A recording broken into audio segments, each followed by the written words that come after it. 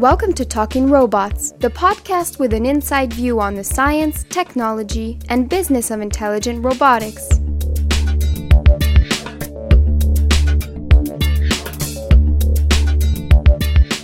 Hi, I'm Sabine Howard from the Laboratory of Intelligent Systems at the EPFL in Lausanne, Switzerland.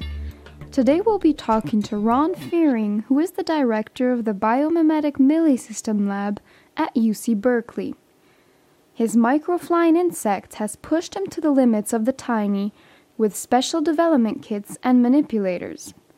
It's the size of a fly, flaps like one, and might even be landing on your sandwich pretty soon. Hi Ron, welcome to Talking Robots. Oh, thank you very much. Glad to be here. With the Biomimetic Millisystem Lab, you've been concentrating on making incredibly small autonomous robots, such as the Micromechanical Flying Insect or the MFI. What is the vision behind this project?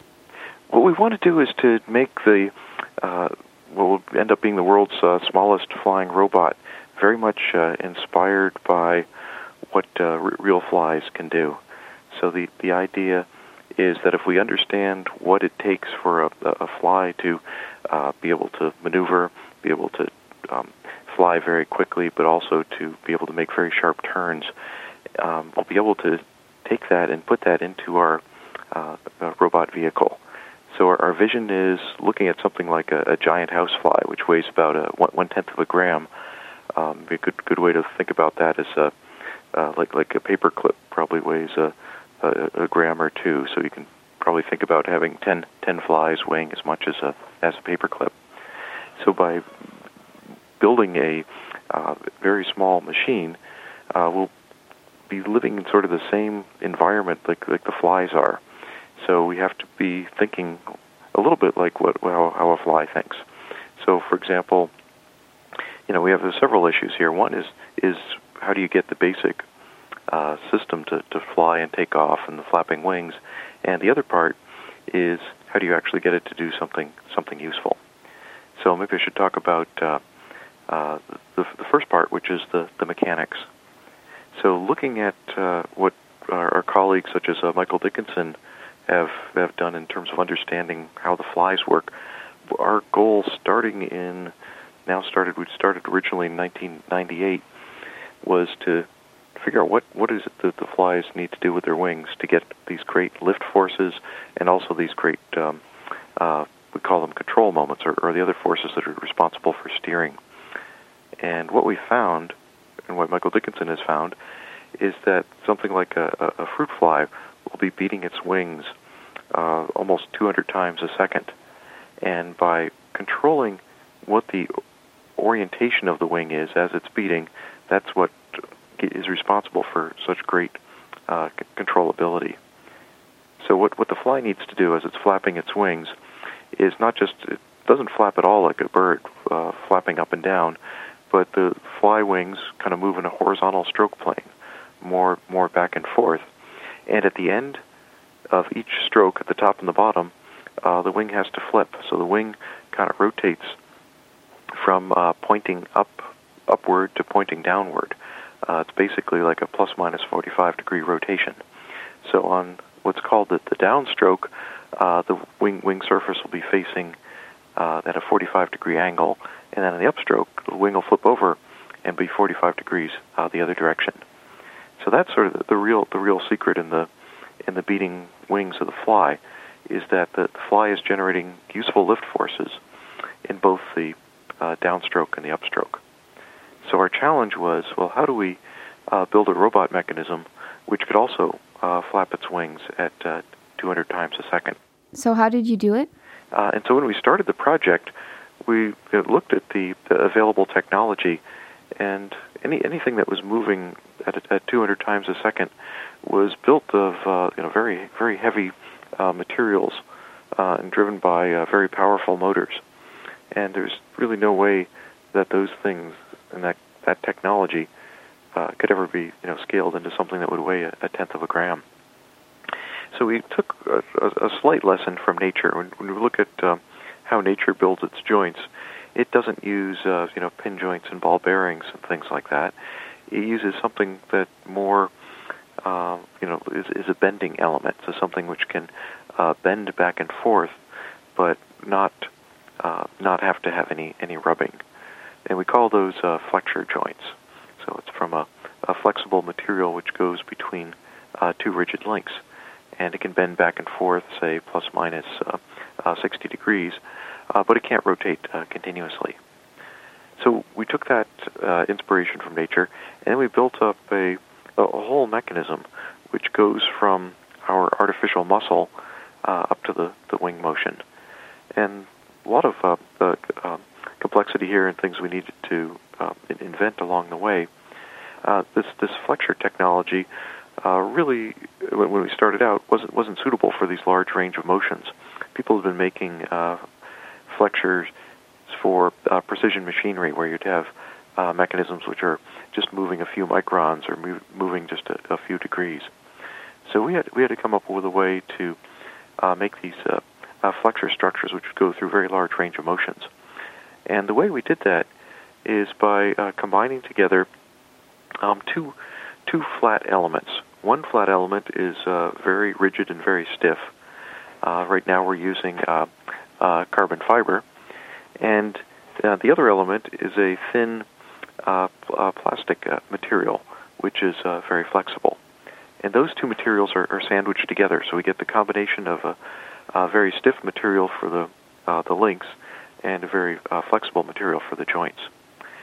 And this is all cut out using a laser micromachining process that was invented in my lab, which lets us take basically from a flat drawing of what all the links and joints should be, finally cutting out all those pieces, and in sort of one assembly, we have the entire mechanism at least flat. And after that's all cured and bonded together, it can then be folded up into the 3D structure. And what type of sensors is your robot equipped with? So currently, our robot is mainly working on the mechanisms that are required to get it to lift off. The sensors we're thinking about very much are inspired by what the real flies use. Real flies we think don't really see things the same way we see things. They don't recognize things like doors or windows. What they instead use for the most part is a technique called optical flow. In optical flow, what you see is as things are moving towards you, you can tell that they're kind of expanding. If you move your hand towards your face, you'll see the kind of the hand expanding in size. And so they're very sophisticated sensors in the real flies that can see this expansion effect and use it to avoid obstacles or avoid getting hit by fly swatters, for example. And so what we want to do is to take that optical flow technology, miniaturize it, and put it on the MFI. So we've been working with some collaborators who've made some prototype optical flow chips, and we've tested those on a bit larger vehicle. Like the chips now are several millimeters across and a little bit too heavy with the optics, but we're very interested in miniaturizing those so they would go on the fly. So that's the first sensor, is this optical flow used for obstacle avoidance. Even more fundamental than that is the basic type of sensor it needs to just be stable. That is, if you think about a very small fly with two beating wings, if the wings beat a little bit different from, say, the left side to the right side, you're going to get these very large moments which can cause the thing to tumble out of control. So the most important sensing on there is various kinds of rate sensors. These are angular rate sensors which will be used to tell whether you have a misbalance between the two wings, for the basic stabilization control. These are also can be inspired by what's on the real flies. Real flies have these sensors on them called halteres, which are basically the modified hind wings in the fly act as these gyroscopic sensors. So we're very interested in putting those types of sensors onto the MFI. It turns out that there's been a lot of advances in the last few years in the area of MEMS, microelectromechanical systems, which have come up with some very small gyroscopes on a chip, which we think would be very appropriate for the fly. Another type of sensor, which is very easy to make, we've have prototypes of these in the lab, is something called an ocelli sensor. The ocelli are the organs on the insect's head, which basically allow it to detect where the horizon is. So there's a few photoreceptors on top of the head, and they can tell that the sky is generally brighter than the ground underneath, and those sensors can be used in a very basic way to make sure the fly is flying with its flying right side up rather than upside down. So we think the combination of those sensors, the optic flow sensor, the gyroscope sensor, and the ocelli, provide the basic type of sensor you'd have on the MFI, so it could fly around and avoid hitting things. At this stage, would you say that the MFI is capable of taking off or buzzing off? Where we are now is that on the test bench, we've shown that our mechanisms can generate enough lift to take off. There remains a couple of very important issues to actually have free flight. I'd say the number one is finding a vendor who's willing to make a 50 milligram battery for us. We have yet to find a small enough battery. So for takeoff at the moment, what we're working towards is using very fine wires to do the takeoff. My current collaborator and former student, Rob Wood, who's at Harvard, has shown takeoff with these external wires. So the mechanism itself is capable of taking off, but we need to find the miniature battery and then the miniature electronics to drive the motors, and as well the miniature sensors to get all those things onto the fly. And when you watch it take off, do you have the feeling that it looks like a fly? Do you feel like you're watching a bionic fly, basically? Definitely, yes. You've got the two beating wings, and Robert Wood's version of it. The wings are going at about 100 times a second. So very much it's a blur of the wings. You can hear a buzzing sound, and you can see it very, very gracefully take off. He's also using a guidepost so that doesn't need to worry about the stabilization. It seems to me that it's very challenging to have a robot which is so small. I mean, why is it necessary to aim towards this miniaturization? So it's very interesting to be able to make the robots very small. If we think about robots that are working in a human environment, really, if you make a robot that's the size of a person, it would actually be probably quite annoying to be interacting with that robot, like in a crowded office environment, because you always have to worry about it running into you or just getting in the way. So I think in a human environment, having the robots, which are very small, certainly makes it, number one, is safety. You don't have to worry about the robot hurting the person because they're so small. Number two, they become much more maneuverable. They have to be able to fly through a doorway is much easier if you're something that's the size of a fly compared to something the size of a wastebasket. The third point is that really what would you like to do with these flies? We think of applications where there'll be lots of flies working together, where there is a trade-off between having a very big smart robot and having these small robots. I think the small robots, at least to start with, by themselves are not going to be as smart as a large robot. For example, they're not going to have a computer on them which can recognize specific faces or maybe be able to understand speech. So that each individual robot will be a little bit, not quite as smart. So how do you do something that's overall smart and useful is to combine lots of these small robots together. And for example, in a search application, it's much easier to search a large area using hundreds or thousands of very small robots than it is to use one very big smart robot. So getting small means you can have lots of robots working together. And why is that? Well, as they get very small, they become much, much cheaper to make. Just looking at the raw materials which go into a tenth of a gram robot, I mean, you can use as expensive materials as you want, just because tenth of a gram is not going to add up to much cost at all. For example, the carbon fiber is kind of an expensive material. It might cost a couple $1,000s a kilogram, but you're only using less than a tenth of a gram of material. So the raw material cost in a small robot is very small. So if you go to small robots, the costs also come down. So I think there's a lot of advantages to the small robots. Another one is maneuverability in cluttered spaces. For example, one of the applications we think about is after an earthquake, if there's been a building collapse and you want to see if there are survivors inside. It's much easier to have a very small robot which can get into very small crevices than a big robot. Another application, maybe more everyday, just for inspection of for cleaning of ventilation systems.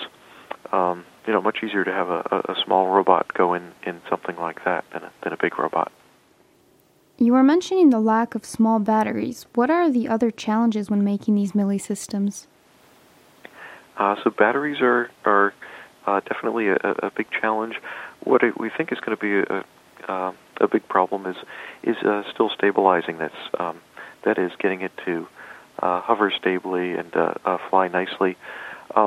Just because the misbalances in the actual construction of the machine, people still have challenges even controlling small miniature helicopters.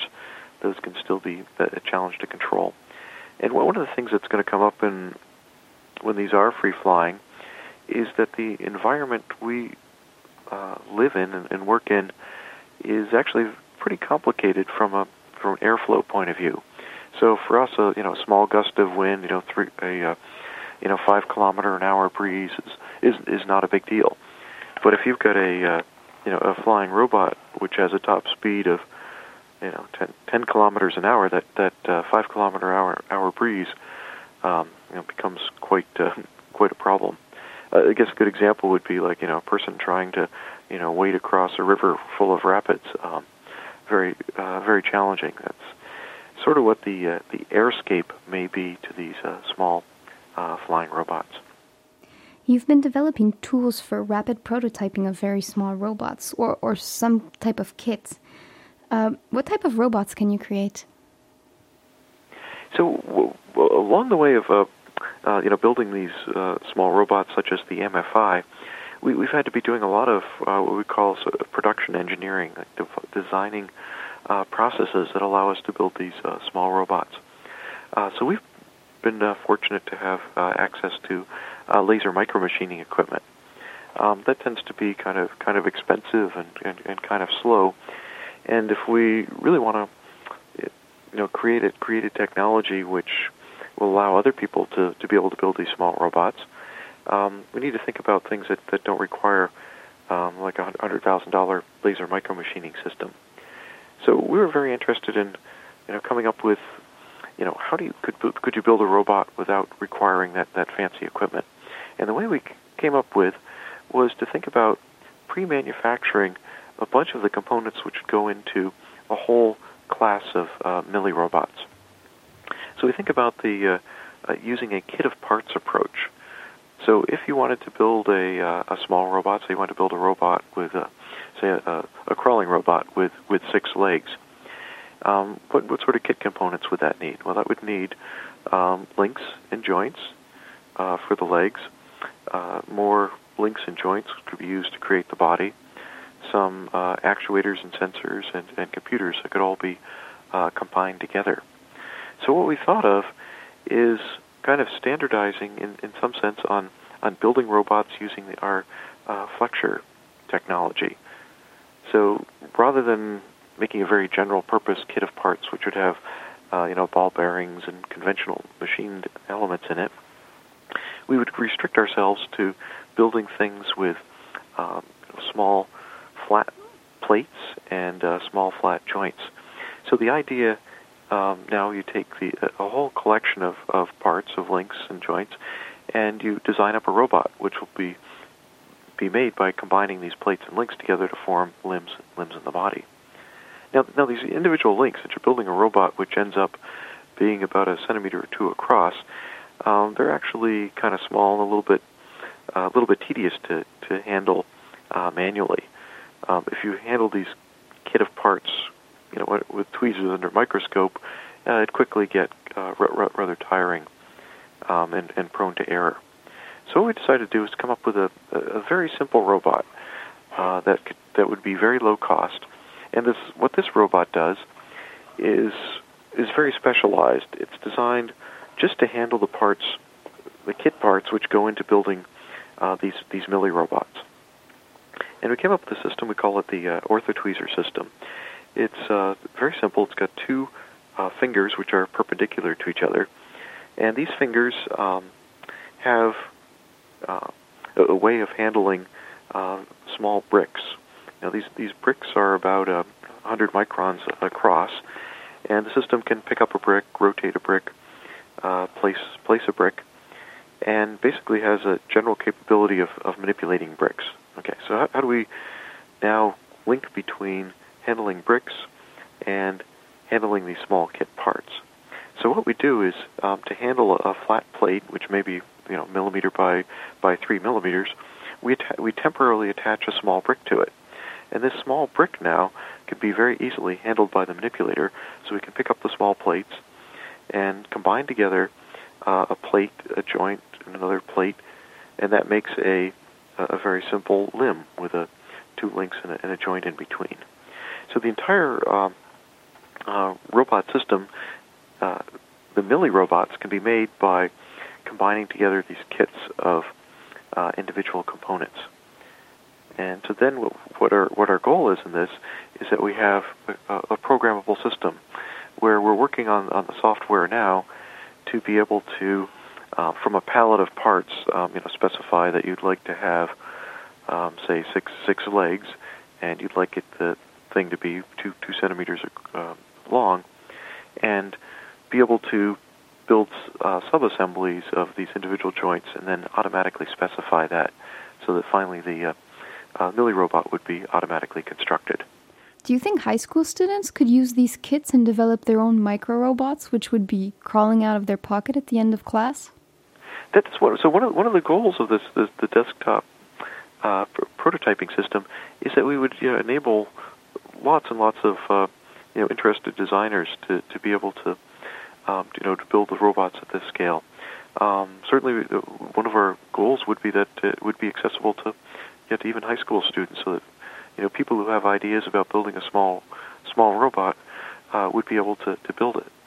And I think this could be a very important thing, because there's so much to be done at the Millie scale with the Millie robots that we'd really like to unleash hundreds of people who would be interested in designing these systems to actually try these things out and come up with all sorts of novel things that no one else has thought of yet. Let's talk a bit about the future now. Do you think we're going towards ubiquitous robots present in our everyday environment with these really small systems? Yeah, I think one of the places we'll see the ubiquitous robots will be, I'm hoping will be the types of Millie robots that people are working on. So you have robots that will be unobtrusive and helping in the background without having to directly interact with people. Maybe they'll be monitoring for pollution or temperature and just comfort. Keeping an eye on things, maybe in someone's house, just kind of monitoring, making sure everything's going the way it should be. We'll see also other robots, I think, in the service industries. I'm thinking that in the area of the medical, we'll see robots used much more frequently. Everything from surgery to physical assistance for people who are recovering. So I think we're going to see more and more robots around.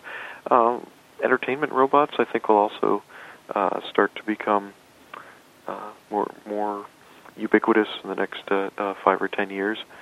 I think there's going to be a kind of a maybe not a transition, maybe some sort of unification between, video games, virtual reality, and robotics. That should be, very interesting to see. 20 years from now, in which fields will robotics in general have had the biggest impact on our lives? I think a lot of people are thinking that the human assistants, that is the world's populations are getting older and older. People still want to live independently, but so having some sort of robot assistant that can just help people with the everyday, everyday life, whether it's preparing a meal, cleaning up afterwards, assistance in getting up out of a chair, or assistance walking, making sure you're not falling. I think that's really going to be a big area in the next 20 years from now. Thanks, Ron, for being here with us on Talking Robots. Oh, my pleasure. Pleasure to talk to you. This concludes this episode of Talking Robots with Ron Fearing on Millie Systems. Thanks for listening. See you in 2 weeks. Bye-bye.